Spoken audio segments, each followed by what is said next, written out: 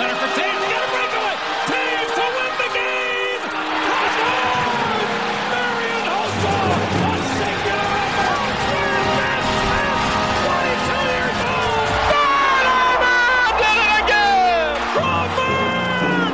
Call the cops.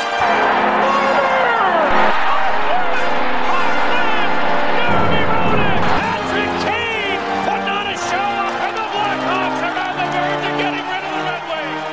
And the Blackhawks have come back. Welcome into another episode of Musings on Madison here on the Second City Hockey Podcast Network. I'm your host, Dave Melton, the site manager at Second City Hockey. You can find me on Twitter at DMelt57. It's a few days before Christmas. The Hawks are terrible, but I've got all my line mates with me this evening to make it through another episode, lamenting the fact that the Hawks have lost 15 of 16 now, I think is where we're at. It's just been a splendid time to watch this team. But let's bring in all the usual crew. Up first, the analytics darling of Second City. Did I say that right? The analytics darling of Second City Hockey. You can find on Twitter at Jehoshaphat's Witness. It's Shepard Price. Hi. The Blackhawks are really bad, and it's not even really on the Joneses anymore. It's sort of just on the fact that they continue to play Jack Johnson 20 minutes a night for no reason. Which, if they are tanking, which they definitely seems like they are, smart strategy. Just keep the worst defenseman on ice in the NHL on ice for 20 minutes a night. That's a smart and sound strategy. So what you're saying is they're not quite keeping up with the Joneses anymore. No, or they are keeping up with the Joneses. I don't know how that joke works. But they're keeping up with Caleb Jones. They're not keeping up with Seth. I will say I don't remember the specific game that it happened, but it does seem like they've kind of leaned away from the Jack Johnson top line minutes thing for a while. Jack Johnson getting any amount of time at this point in time is too much. Well, someone's got to play. Yeah, and now Jared Tenardi can't because his face is broken. And that person's name is Isaac Phillips. That's who should be playing. Well, we're gonna get to that in a little bit. Early foreshadowing. There you go. What a tease. Also with us this evening on Twitter at Mill182, and he is the Second City Hockey. What Shane McGowan is to the Pogues, it's Mil Savage. Yo. Another exciting episode talking about an exciting hockey team. Definitely an exciting hockey team. Definitely having so much fun watching this team have every game be a blowout by the second period. Definitely not hating my life whatsoever. No, not at all. Definitely writing in-depth recaps that included 25 Christmas songs instead of writing about the actual game. Well, when it's 7-1, what you gonna do? Well, yeah, what's the analysis? They're bad. The Rangers aren't as bad. End of story. Our recaps, at least, are going to be interesting in some way. Oh, yeah. If that's how demented we're getting before Christmas, imagine what we're going to be like around March. There's the show 6 Feet Under. I don't know if you guys remember that show. I have a screen cap of a guy holding up a big sign that says, "You fucking moron." And that's kind of like my next recap, I think. Yeah. Stay tuned. They're going to be recaps are going to start getting weird. And as Jay pointed out, it still includes the Joneses, but is actually now just towards everyone on the team. Also with us this evening, she's not on Twitter, but you can find her at secondcityhockey.com under the name LBR, and she is the Second City Hockey Bull and Wall of Text. It's Betsy. I was like, Mill, you just curse yourself. You're going to get the one game recap they win. Odds are low. It happened to me last week. That's what I said. He's the only person that's won in or recapped a game in which the Hawks have won in 3 weeks. To whatever it is. 16 games. It's been 16 games, and they've got one win. So that's at least a month worth of games. Yeah, it's 3.5 weeks, something like that. It's terrible. I feel bad too because I wasn't around that game, so I didn't even get to post the Eliza GIF. So she hasn't danced in a really long time. Does the GIF work? Is she dead? Do we know? Somebody took her knees out. She can't dance anymore. Well, we killed Bob Barker a few episodes ago, but let's not kill off Alicia Nishku. It's the gift that may not be with us anymore. Yeah, by the time they win again, we're going to have to use one of those bringing on spinoffs with different actors. That's how many years in the future we are. It's going to be Alicia Nishku's daughter in the Bring It On 5. That'll have to be the new GIF. So that they beat the Rangers. That was on December 3rd. The last game they won before that was November 12th against the Anaheim Ducks. So that's in the last, 5 weeks of hockey, they've won one game. Holy shit. Yeah, they'd be bad. And I think I wrote for the Blackhawks week that was and will be post a week ago, I wrote, I don't know if the Anaheim Ducks are bad enough, or if the Hawks are as bad as the Anaheim Ducks. And then the Ducks won 2 in a row, and now the Hawks are officially the last place team in the NHL, both in terms of overall points and points percentage, because I am a jackass for saying such thing. So did we have a collective musings on Madison motherfuck towards the Ducks? Sure. No, it's a good thing. It's a very good thing that that's happened. The Blackhawks want Connor Bedard. No. The best I opportunity agree. at Connor Bedard. I agree. By losing. I agree. I just mean like we switched the path that the Ducks were on. We spoke it into existence is what happened. Because Betsy called it at the start of the season that the Ducks would be a team to concern about. Yes, there's your credit that you've been demanding for 3 weeks. I know. It's such a brat. Well, and then I think what I base it off of is when the Hawks and Ducks played each other, the Hawks beat the Ducks pretty soundly. Like, that's the only game I feel like this entire season where I felt like the Hawks won and deserved it. All the other games they've won this year have felt like they've been the result of kind of fluky circumstances, like Sam Lafferty scoring 2 shorthanded goals in a period, or just players who are not high offensive producers racking up 3 or 4 points. So that's the only game that felt like a legit Blackhawks win. And then they've had a few others where goalies stood on their heads. That's about it. Everything else has just felt kind of fluky. But we haven't had to worry about that for the last 5 weeks because they've only won one goddamn game. That's true. Fully coming apart of the seams here. Well, yeah, that's the thing, Shay. It's like my stance on what the Blackhawks are doing this season is well documented. I don't like it. I hate the fact that I'm almost numb to the fact that they're losing games, but I think the losses are piling up so high recently that the numbness is wearing off and the pain is excruciating once again. It's just miserable to watch them every goddamn game just soundly get their asses kicked in one way or another. As a fan of the Detroit Lions, can I recommend having a team that you think is going to actually win games? Well, but the Lions are winning games all of a sudden now, and are back in the playoff hunt. They're my team. That's just what exactly. I don't want to compare the misery of being a Lions fan to being the Blackhawks fan right now, but there is a substantial difference between an NFL team that plays once a week and an NHL team that plays 3 or 4 times a week. The problem is the Hawks aren't really an NHL team right now. Milosavljevic off the top rope. Yeah. Well, more so like Brett's rope. I'm more of a middle rope guy. Yeah, it's a little scary on top of that turnbuckle. I don't know if I want to get up there either. Maybe back in my youth. Yeah. So I did have a topic I wanted us to dive into tonight, and it's a kind of foreshadowing. It's not really, it's kind of relevant to what happened Sunday night's game. Jonathan Toews and Patrick Kane skated together for the 1,000th time as teammates. I believe they're the 11th NHL duo to ever do it. Keith and Seabrook did it before them, and the only other active pair to be doing it is Kopitar and Doughty in LA, because I think with all the injuries Letang, Malkin, and Crosby have, I don't believe any duo of those 3 has ever played 1,000 games together, although I could be wrong on that.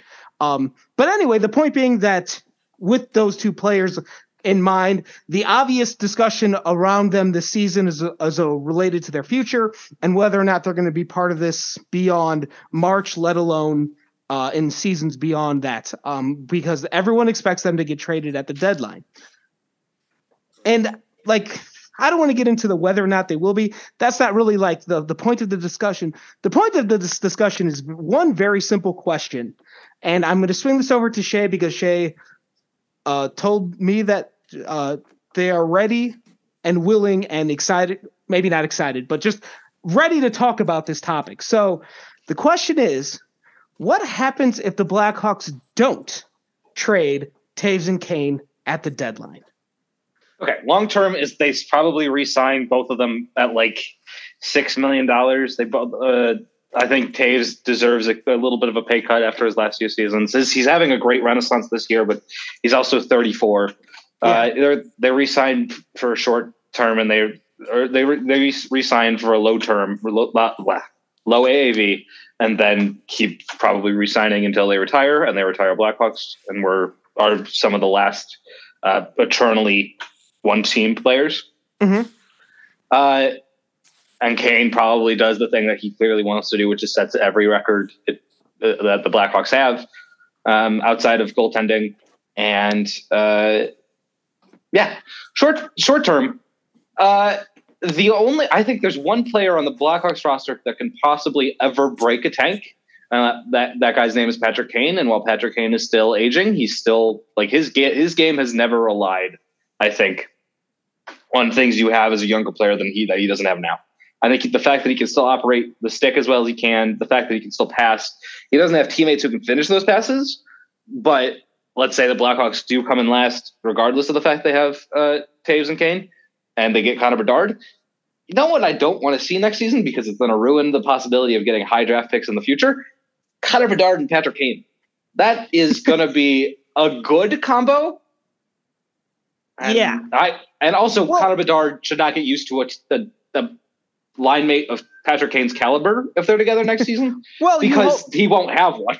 The hope is that there's another, like, maybe not another Patrick Kane waiting in the wings, but that there's other players with high skill levels waiting to join the team. Either, free agency, maybe. Okay. Maybe you sign Willie Nylander when he hits free agency in a few years. But I guess there's more. I guess the thought is it a problem if they don't trade him? Because I keep coming. I'm gonna swing this around to Betsy to get her thoughts on this, but because I don't. The more and more I think about it, like the whole point, like the player that was going to garner the most value in a trade is already gone, and that was Alex DeBrincat. Because I think DeBrincat had more value in a trade because he's so much younger than Kane. Kane will fetch a pretty good return. Yeah. How good that is? Every time a player in his 30s gets traded, it seems like the return is underwhelming. And so the point being for me that I don't think you're going to get a massive return for Taves and Kane anyway. So if you find a willing trade partner, go ahead, trade them. But I guess what the thing I'll direct to you, Betsy, is it really a big deal if they don't get anything from them in a trade? If they don't get anything for a trade and then they walk, it's bad. But if they re-sign them, it's not the end of the world. It's just a little disappointing, just because they did trade so many and didn't keep other young players that could have helped the team too. I don't know if the team would be that much better with a bunch of. I'm sure it would be better than last place with DeBrincat on it, but I don't know if it would be that much better. Right. So sometimes you just look at this and you're like, well, they've already taken all these steps for a collapsible rebuild, and so if they lose Taves and Kane for nothing, then that kind of sucks. If they re-sign them, then you can look at the positives of, okay, you've got kids learning from these guys, because no matter what you take away from them on the ice, Taves is great at mentoring. Kane has always taken young players under his wing. They all flock to him. And just watching them play in general gives them good ideals. So there's positives and negatives. It's just if they walk, that's the worst case scenario, which I don't know if either one of them would. Yeah, it feels like if they don't get traded in March, like they're back for the season or two after that.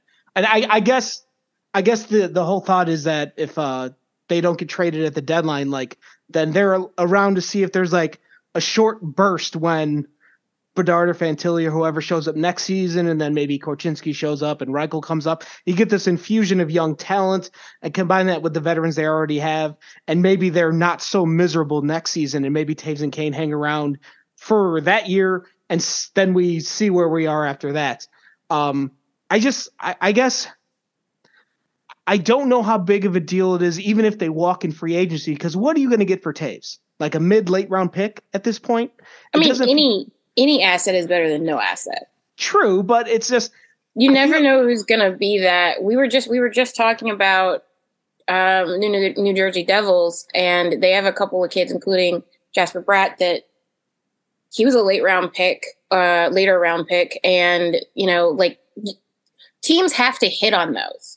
You can't just be a bunch of first round picks, you know? So I don't mind them get what you can. It's when and we all know that there's not going to be a lot coming back for Taves. Not a lot. I actually don't think there's going to be that much coming back from Kane. Yeah. So that's kind of my thing. Like, I feel like the big pieces that they're going to get in trades, like they've already got them from trading Doc and DeBrincat and all that.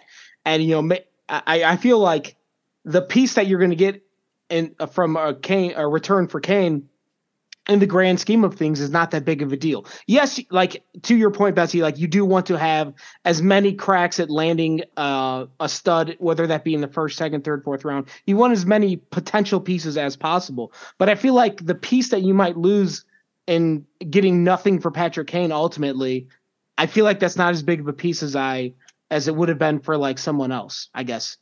That's where I'm at. It's just it doesn't seem like it's as big of a deal to me if Taves and Kane don't get traded anymore. I think it'll actually.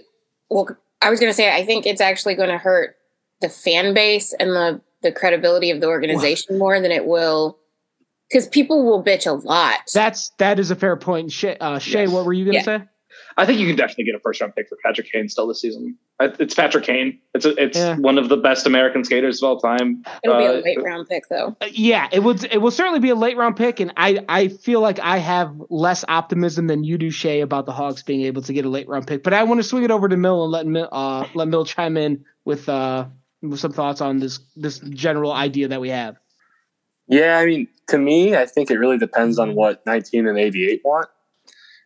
Sure. The reason I say that just because they're so far down this path of like, you know, if they were going to trade them, it probably should have been quite a while ago. Mm-hmm. But they couldn't make up their minds if they were in a rebuild or whatever, you know. And as pointed out, who knows what the return's going to be. If they want to stay, sure. But I really think they have to sit down and say, hey, like, do you guys want to stay here and finish your careers here because of the career you've had, even though you might not be on a winning team? Or do you want to go win? Or do you want to get traded, come back? I mean, that could happen. I know it seems like a blemish in like the timeline, but that happens. I'm trying to think of an incident where like some franchise player got traded away and then came back to that team. Well, he wasn't a franchise player, but Antoine Vermette. All right, there's one.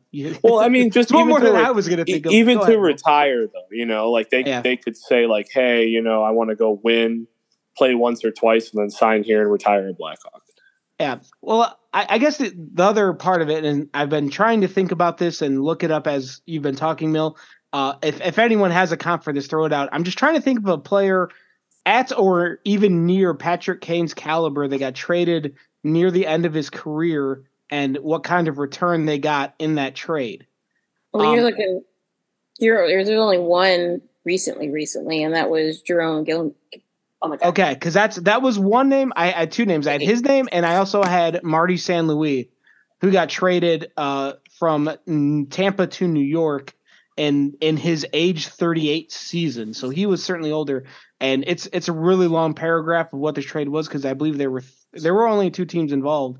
But he was traded with the second round pick that became 2 first round picks. So I guess there is a more historical precedent. And Kane is younger than St. Louis was at the time of that trade. For the Iginla trade, he was sent from his initial trade from Calgary to Pittsburgh was for a first round pick and 2 prospects who I've never even heard of. Kenny Agostino and Ben Hanowski. Quick question.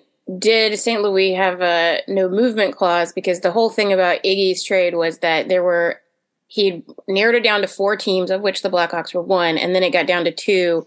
And supposedly the Bruins had the better package, and that's why they all thought it was done. And then he ended up going with the Penguins, and the package was not as good. Okay. Well, I guess the nice thing is there is a first round pick in there still, so that does support Shay's conclusion. Yeah, I think they'll definitely be able to get a late first rounder for him. Late first round picks aren't particularly more valuable than a third rounder. Well, and they've already got, for the next 2 years, the Hawks have in the draft, they have 2 first round picks, 2 second round picks, and 2 third round picks. That's pretty good. Yeah, I really think though it comes back to if they want to go, then they're just going to get what they can. Like I don't know if the team cares to trade them or not. Yeah, I think it's just I guess the reason I've come to this question is I remain unconvinced that they want to leave. And that's entirely through my own exterior perspective. I don't have any inside information. I've never spoken with either of them ever, nor do I have inside sources. But there's just a general feeling I don't think they want to go. And I guess my only thought would be that they are curious about whatever this next wave of players coming in could be. And the good news is the Blackhawks are still last place with both of them, and they will only continue to age. So they're only going to get worse from here. Yeah, and it's not like the Hawks are going to throw another 5-year contract at either one of those players. I don't assume that would happen. I would assume if they hang around for another contract beyond this season, it's like 2, maybe 3 seasons at the most.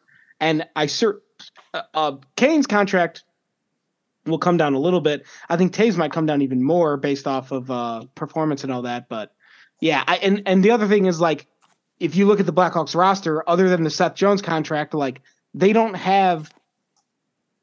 can afford to give them a 2 or 3 year deal. And even if it's bad by the second or third year of that contract, it won't last so long that it's going to affect them in the grand scheme of things, because with all these young players allegedly coming up in the next few years, they're going to have so many entry level contracts. They're going to be closer to the salary cap floor than they are to the salary cap ceiling. So I don't think there's any substantial risks involved in that, but I guess we'll have to cross that bridge when we get there. But yeah, I guess I don't know. I just don't. I really don't think that if I had to pick right now, I would wager that they're not going anywhere at the deadline. That's just my gut feeling right now. Maybe another stretch of 15 losses in 16 games will change that. Yeah. All right, there we go.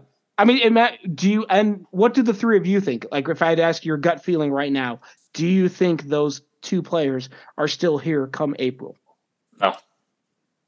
No. Mill? I think one is and one isn't. Really? Which one? Then which one? Who's still here? I think Kane. Okay. I think Kane is the obvious one to trade because of value and him helping a team in the playoffs. But I feel like if they do split it up, Taves might just want to go compete elsewhere. Mm-hmm. This is just a wild guess. I'm not saying this is realistic, but I'm just saying. And I feel like because they don't have to, a team won't have to give up much for him, they might find him valuable in a run, like as a third line C or something like that. Yeah, I think he could be just fine as a third line center on a contending team. Hell, I could see him coming back next season to be the Hawks' third line center. He obviously would probably need to have a slightly lower salary, but and I think he'd probably be pretty good in that role. But who would be above him? I mean, if you landed Lucas Reichel and Connor Bedard. There you go. They didn't even play Lucas Reichel at center when he came up earlier. Yeah, I know. Oh, well, we talked about that last week. How annoyed I am that they wouldn't play him at center. Yeah, I mean that's a fair point. Like, I don't know who else they would play above him. But Frank Nazar. Well, I think he's going to need to go back to college and actually play for a year. Oh, for sure. Because he had this year injured. So yeah, I'll have to wait another year for that. Yeah, I guess, yeah. So that's a good point, Betsy. If Taves comes back to next season, he would again be the second center by default behind Fantilli or Bedard, assuming at the top. Unless they sign another 1-year deal with a player like Max Domi. Well, I assume Max Domi's getting traded. Max Domi's getting traded. Yeah. But like a player like him with like a 1-year deal. Yeah, fair point. A Strome, for example. Yeah, exactly. Yeah. Bring Strome back after he walks in free agency in Washington or something. That'd be interesting. He's gonna get a good contract out of playing there. I feel like this regime is now going to not start bringing everybody back after they get traded. That I think has come to an end. Oh, we're not going to bring back Eric Gustafson for the 9th time. He had a hat trick the other night. Yeah, I saw that on Hockey Night in Canada. I mean, to be fair, like, Gustafson was never bad at offense. Like, he was for one season, he was a 60-point player. That's when they should have traded him. Yeah, exactly. But we knew everybody in Chicago should have known he could play offense. It's the other side that gets a little questionable. But if you have enough defensive depth that you can just leave him in the offensive zone for the entire game, he probably played rather well and seems to be doing just fine in Washington. So good for him. Yeah. Unlike that Kirby Doc. Your biggest rival, named the Chicago Wolves. Yeah. I'm just kidding. I hope Kirby Doc's doing fine in Montreal, although I don't think he had a point in the last week. So just saying. All right. Well, speaking of, still Blackhawks prospects, they made a bunch of roster moves Monday morning. So what we're going to do is we're going to take a quick timeout. We're going to come back and talk about all those roster moves, including that one defenseman that Shea mentioned at the Open, who could be something, unlike the last few months of the season, could actually be something to watch as a sign of what's coming down the road for this team. So come on back on the other side of this break for all of that.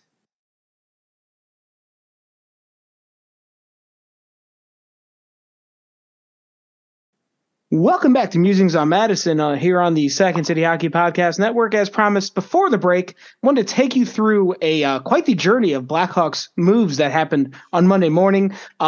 First off, Alex Stalock is back after the concussion he suffered on November 1st, which is a good sign because he had a few setbacks, so it's nice to see that he's got a clean bill of health.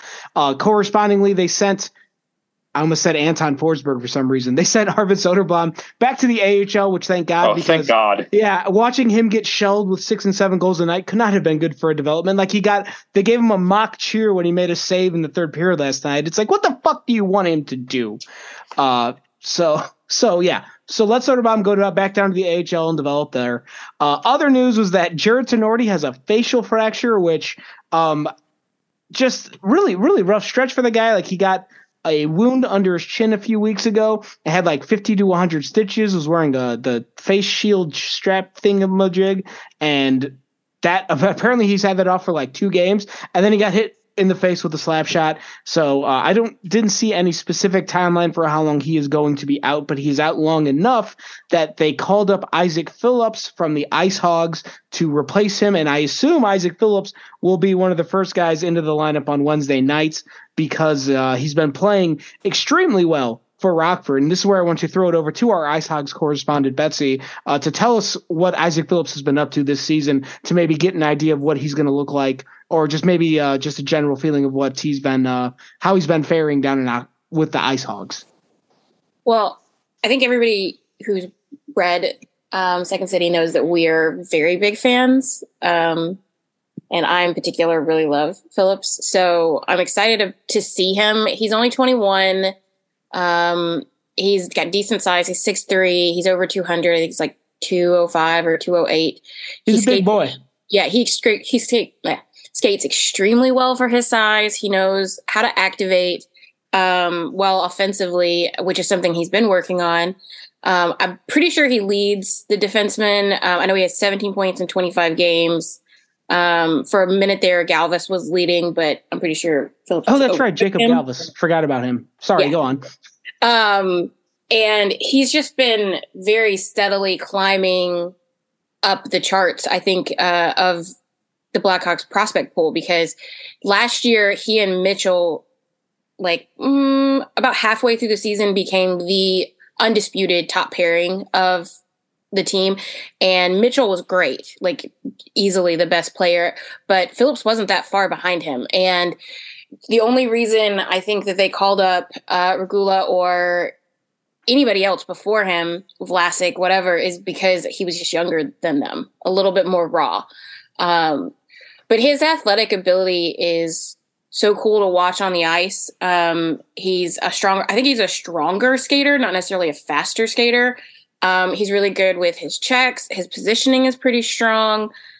All of this is at the AHL level, obviously, but if he can figure out how to translate that, I think that his, the way that how mature he is physically will lend himself to working in the NHL.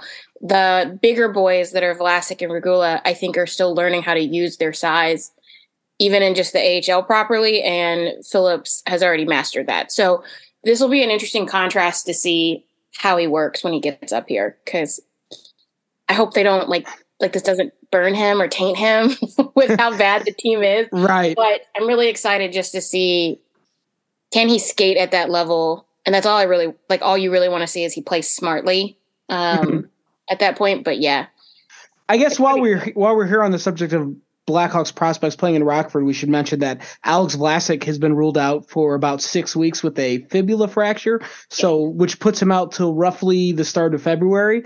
So I don't know if Vlasic was going to be the guy to get called up before Phillips, but it's kind of irrelevant now because Vlasic is out and Phillips got the call. To Betsy's point, though, everything you're reading, seeing, and hearing out of Rockford is that Isaac Phillips is playing very well. It'll just be fascinating to see how many minutes he gets when he comes to Chicago. I don't believe the Hawks practice today, which would be Monday. So maybe at Tuesday's morning skate, or not Tuesday's morning skate, Tuesday's practice before the game on Wednesday, we'll get an indication of where they're going to insert him into the lineup. So I'm intrigued. It's for once in a great while, like it's something to watch because Ian Mitchell's time in the NHL has not been the most I guess it hasn't really stood out in any way, so it's kind of been a bummer so far.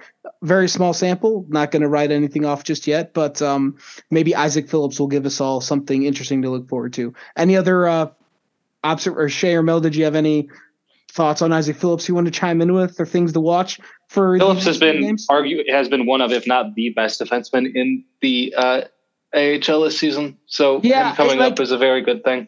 Plus minus isn't the best statistical evaluator, but he is the best. I think he had one of, if not the best plus minuses among all AHL defensemen. And for a team that's only mildly above 500, like Rockford is right now, that's pretty good. Certainly doesn't hurt. No.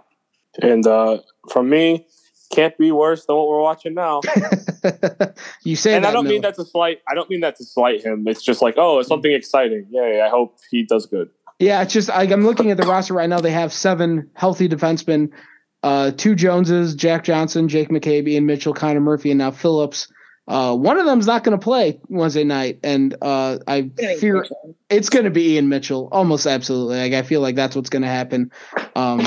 Whatever. So one other, you were just talking about plus or minus, which you're right, it's not a great stat. But if you do look at just general even strength scoring rates that they, that kind of stuff, he's got one of the best in the AHL, which is not, like we always talk about how we don't need our defensemen to score. Well, the Blackhawks need scoring. So just scoring in general. Anybody that can put the goddamn puck in the net. So I'm hoping that they'll at least put him in situations where that can work, because confidence is something you do not want to break. Yeah. Out of these kids. So, I mean, defensively, he's always been pretty strong, green, but like has natural instincts and the athletic ability to pull off moves. But he's really come around offensively, and that's just something you can do softer in the NHL. Mm-hmm. So putting him in the position to succeed, unlike what they did with Reichel, which was put him with bottom 6 players,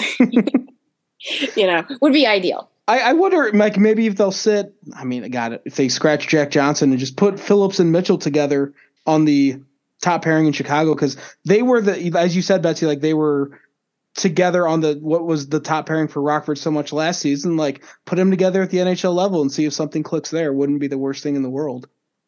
That's not going to happen. It's not going to, Jack Johnson's not going to sit. They might get paired together, but it would be like Caleb Jones sitting or something. Well, like the top pairing has been the last few games. It's been Seth Jones with Jake McCabe. Who McCabe has been having a pretty great season considering the Blackhawks in general are terrible. Dude, I don't know if I want to use the word great, but I'll say better than expected, or better than last season. Bounce back. Okay.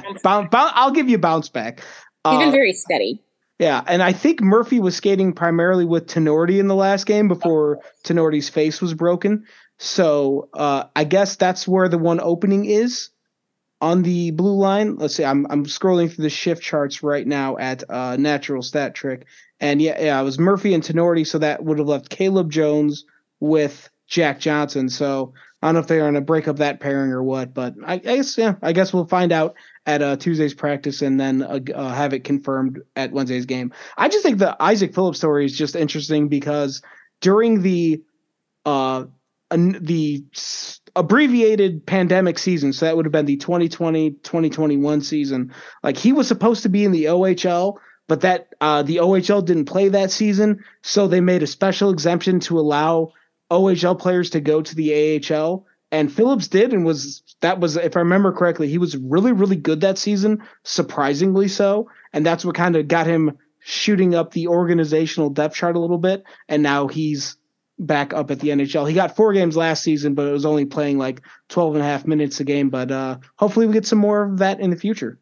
Just some more players taking advantage of opportunities that they were given one way or another, and then they end up playing a lot of NHL time. But like I said, that's I think to Mill's point, it certainly can't be worse than anything else we've seen. So hopefully Isaac Phillips gives us a little bit of a reason for hope that somebody else on the team is going to be part of this squad in the future. But I'm all out of Blackhawks thoughts. Does anybody else have any Blackhawks thoughts before we do what we do best? No. I think we need to stop talking about, stop thinking about the Blackhawks. Sanity. I'll say one. I have one Blackhawks thought. Okay. So it goes back to the New York game. Pitter patter. I thought it was cool that the Hawks and Rangers, since they only play each other twice, wore reverse retros against each other. Kind of a nice original 6 nod. Okay. But the Hawks fucked theirs up. So it was like a huge disappointment. Like if they would have had with the crest, like the circle crest, with the barber pole stripes, that's all we wanted. Yeah. And I think the Lady Liberty is a cool, it's not as good as the regular Rangers shirts, but it's a nice 90s nod and whatever. Okay. So I was like, oh, that's a cool original 6 nod, but what the fuck, Hawks? I didn't like I appreciate Miller, who's our resident athletic aesthetics correspondent, chiming in because we might need to do more talk about uniforms because God knows that's better than anything else happening with this team. Whenever they reveal uniforms for the first time, I try to not get too takey one way or another based on what just the sweater looks like because last season's reverse retros, just the plain black and white ones, I didn't like them initially. But when they got on the ice and you saw the whole package where the whole uniform was black and white, I thought that was a pretty cool look. So much that I actually did buy one. And then I put DeBrincat's name on it, so now it's going to collect dust in my closet forever. But the ones this season, when they came out initially, it was like, oh, it's just kind of boring. And then I've seen them on TV a few times now, and nothing.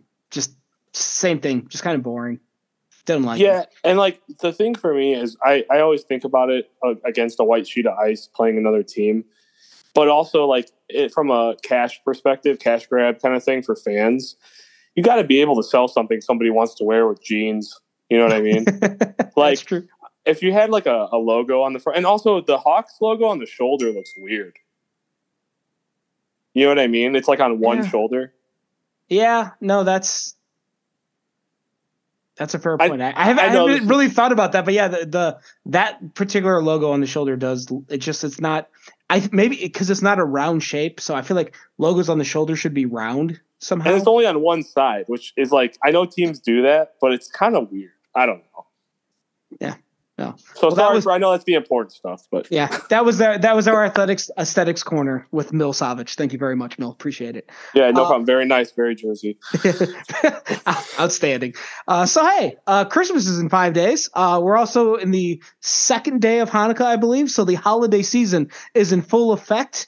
And with us being the best food-themed hockey podcast on the internet, as every Nielsen rating will tell you, we have some.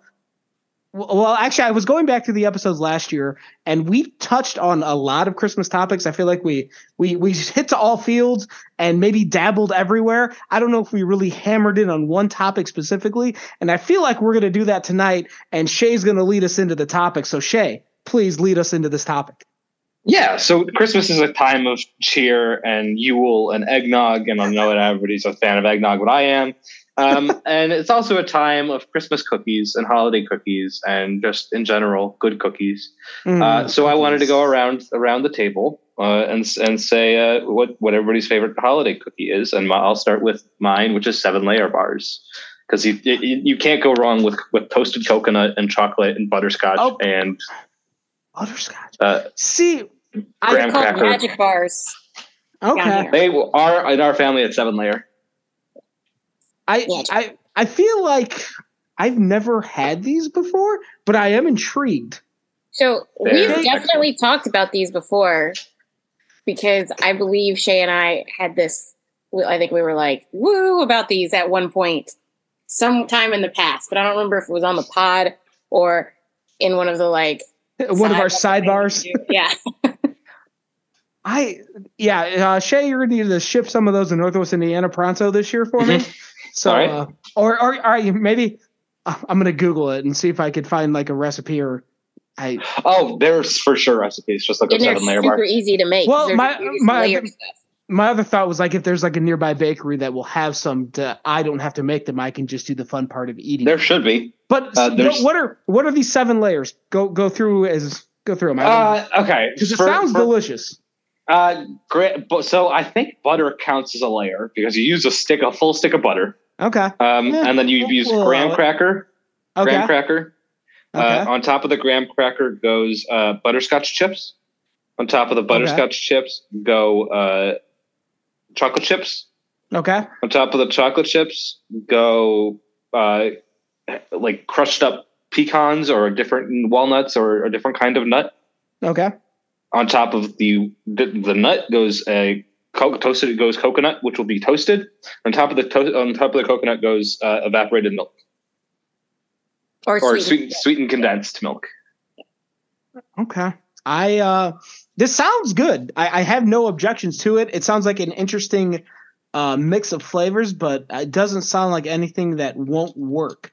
Yeah, and if you don't like all of those different chips, as long as because sometimes people don't like the butterscotch chips on them, you can totally do it without, but you have to keep the coconut, you have to keep the chocolate chip, the milk, the butter, and the graham crackers. You could probably do without pecans or walnuts. Pecans are the normal thing.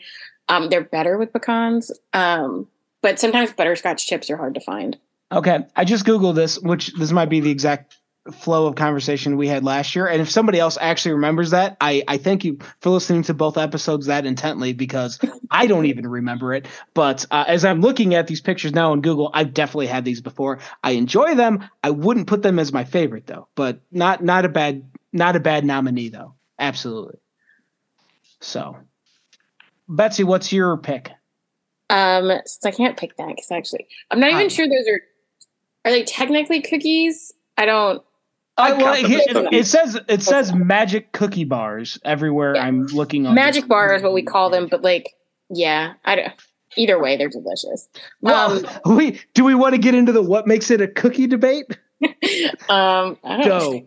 There has to be dough, I guess. That makes it a cookie. Because I don't even know if the one that I'm about to say is technically it is a cookie because they're called they're either the pecan snowball cookies or they have other names that are called Mexican wedding cookies. These are good. Yeah. Yeah, sweet nutty pecan balls. Shortbread in your mouth. I'm a child. Sweaty balls. Yeah. Yes, absolutely. Yeah, they're delicious. So I 100% think everybody should have them. They have a Russian name too, I believe, but it's not I was going to say kolaches, but that's not it at all. No, kolaches are a pastry. Yeah.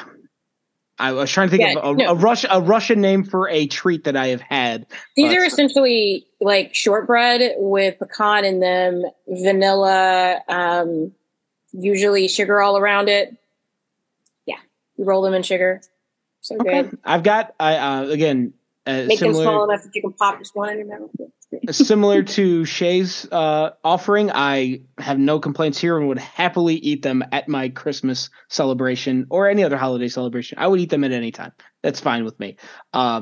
Mill, what about you? What's your offering to this? Well, aside from sweaty balls, I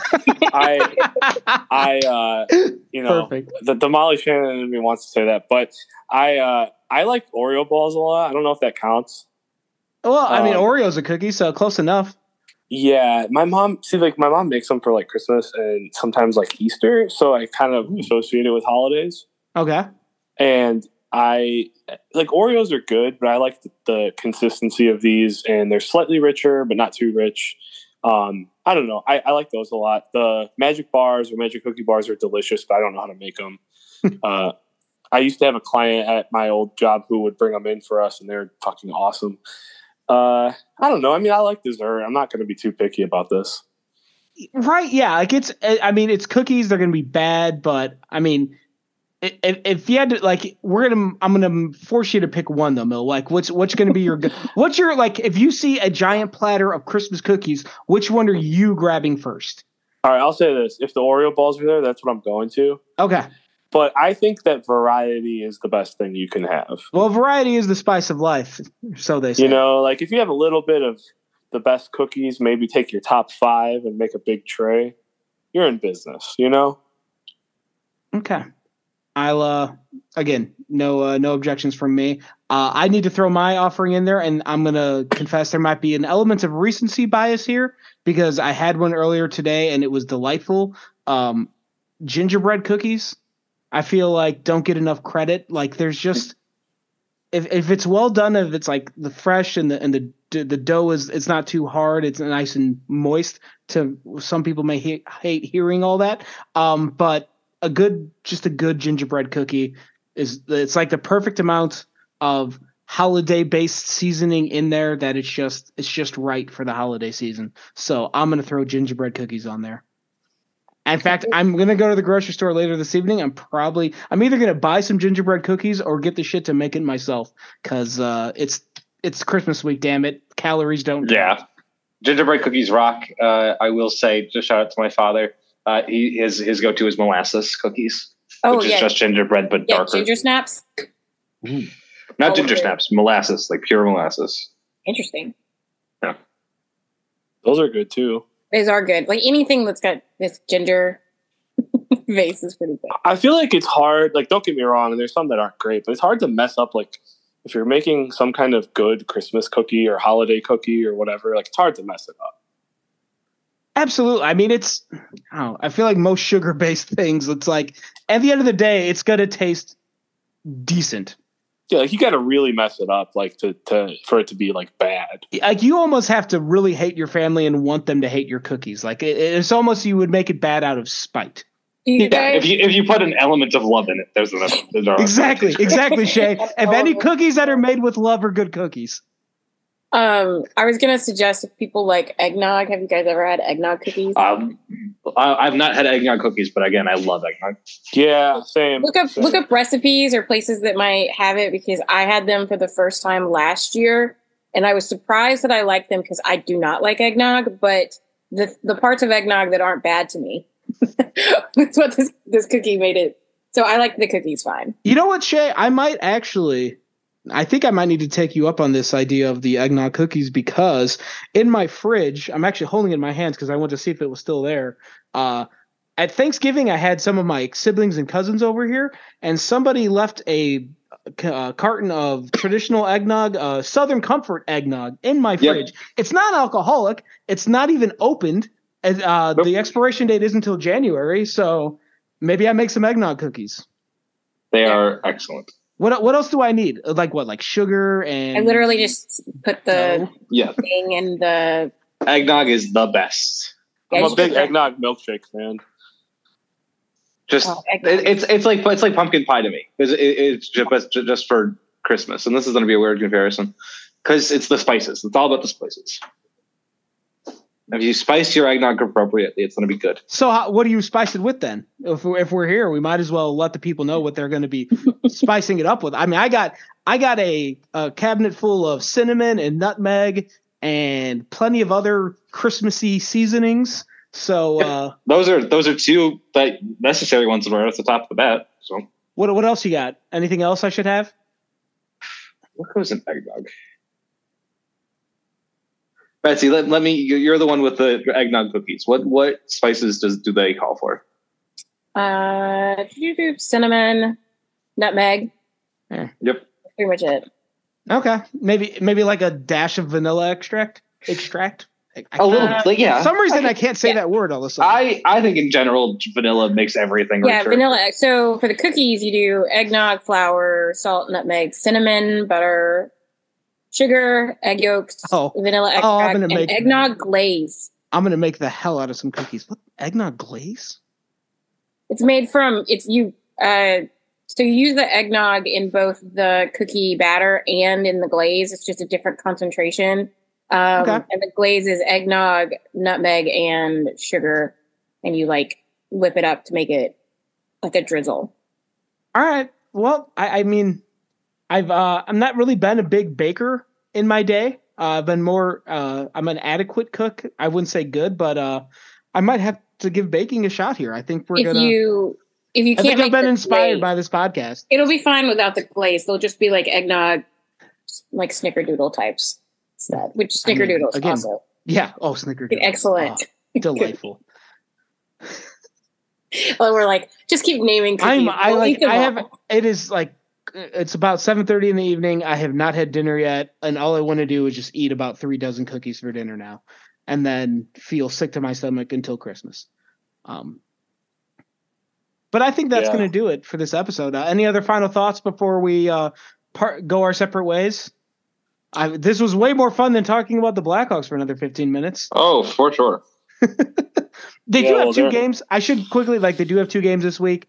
Wednesday at home to the Predators. Then Friday at home to the Blue Jackets. I am very curious about this game. It has nothing to do with the actual game itself. I'm curious if this game is actually going to get played, because the way they are talking about this blizzard that's on its way to the Chicago area, I don't know how this game, I'm a little curious to see how this is going to happen. Wasn't there a game where, I don't know if it got canceled or pushed back, they were playing the Panthers or something, and they couldn't even get the buses through one year? Do you remember that? All of my brain, as I was listening to the podcast last year to get idea for the food discussion this evening, it was reminding me that we had the 2-week shutdown last year because there was another COVID outbreak in the NHL and they just shut everybody down for 2 weeks. So all of my hockey related postponements have been because of COVID, not weather. I feel like it's more likely in Canada to have a weather-induced or Buffalo apparently, or Buffalo because it's basically Canada. They played that fucking football game. That was wild. By the way, that snow was the day before. This game is Friday night. The storm is arriving overnight Thursday, and then all day Friday.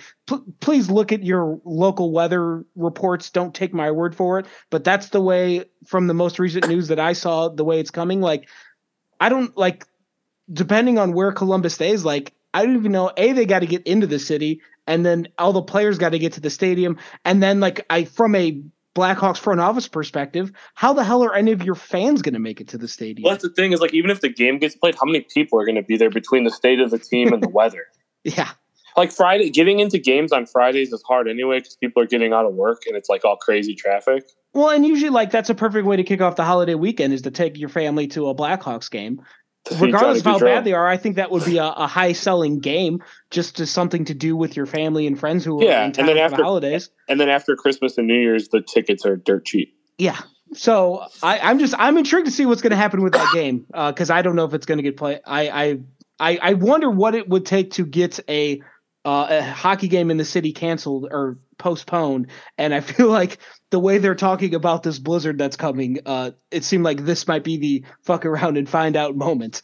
Let me just say that if you're going to be able to travel anywhere during a blizzard, it's going to be the city because the city's going to be prepared infrastructure wise. True. That but if it gets the way they're these it's the wind is supposed to be so nasty on Friday. It's I don't know what it takes to get the CTA line to stop, but if the public transport can't operate because of how bad the weather is, then how do you justify having a hockey game in the city? Yeah, because I'm telling you guys right now, they shouldn't justify having work either. That's just my opinion. Oh, absolutely, though. I'm right there with you. Again, very much armchair analyst on my behalf. I have no idea if this. Well, I might be making a big deal about nothing, but just the way they've been talking about this storm the last few days, it's they're making comparisons to the 2011 Groundhog's Day blizzard when I think there was 18 inches of snow outside, depending on where you were. So I missed the game around that year because of Blizzard. They played it. I think it was against the Stars. Yeah. But I remember, like, there are games where when you're coming from where we're at, it's hard to get up there. Yeah. And I'm coming from a place where we're freaking out about the first freeze of the year. Yeah. Well, Shay, like, even for you, like, where you're normally from, it's driving into the city is like a pain in the ass, right? Like, if it's a blizzard. Oh, yeah. Mm-hmm. Yeah, so you get it. Oh yeah, no, driving into the city on Friday seems impossible. Like if you're from the suburbs, I don't know how you're going to make it to that game. It's exclusively for people who are already in the city, and if there's issues with public transportation because of how bad the weather is, then what I have to say to those people is bon appetit.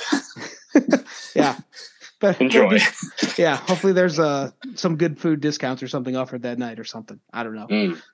So we might be. I should point out we might be back next week based if there's games to talk about or things happen. It's kind of up in the air at this point. Maybe we won't come back until 2023. Who knows? We're just kind of winging it right now. Kind of like the Blackhawks on the ice. So there you go. But if you've been listening to this episode, if this is your first one or if you've been listening all year, thank you very much. We appreciate everyone who does listen. Please rate, review, subscribe, follow along, all that other good stuff. If you want to leave us a good review somewhere on iTunes or whatever, that's much appreciated as well. Thanks to Shay and Betsy and Mill for hanging out this evening and all throughout the season. And we're going to have, with our 2 new additions to staff, they might make their way onto these airwaves at some point. You're going to start seeing them at the website for sure.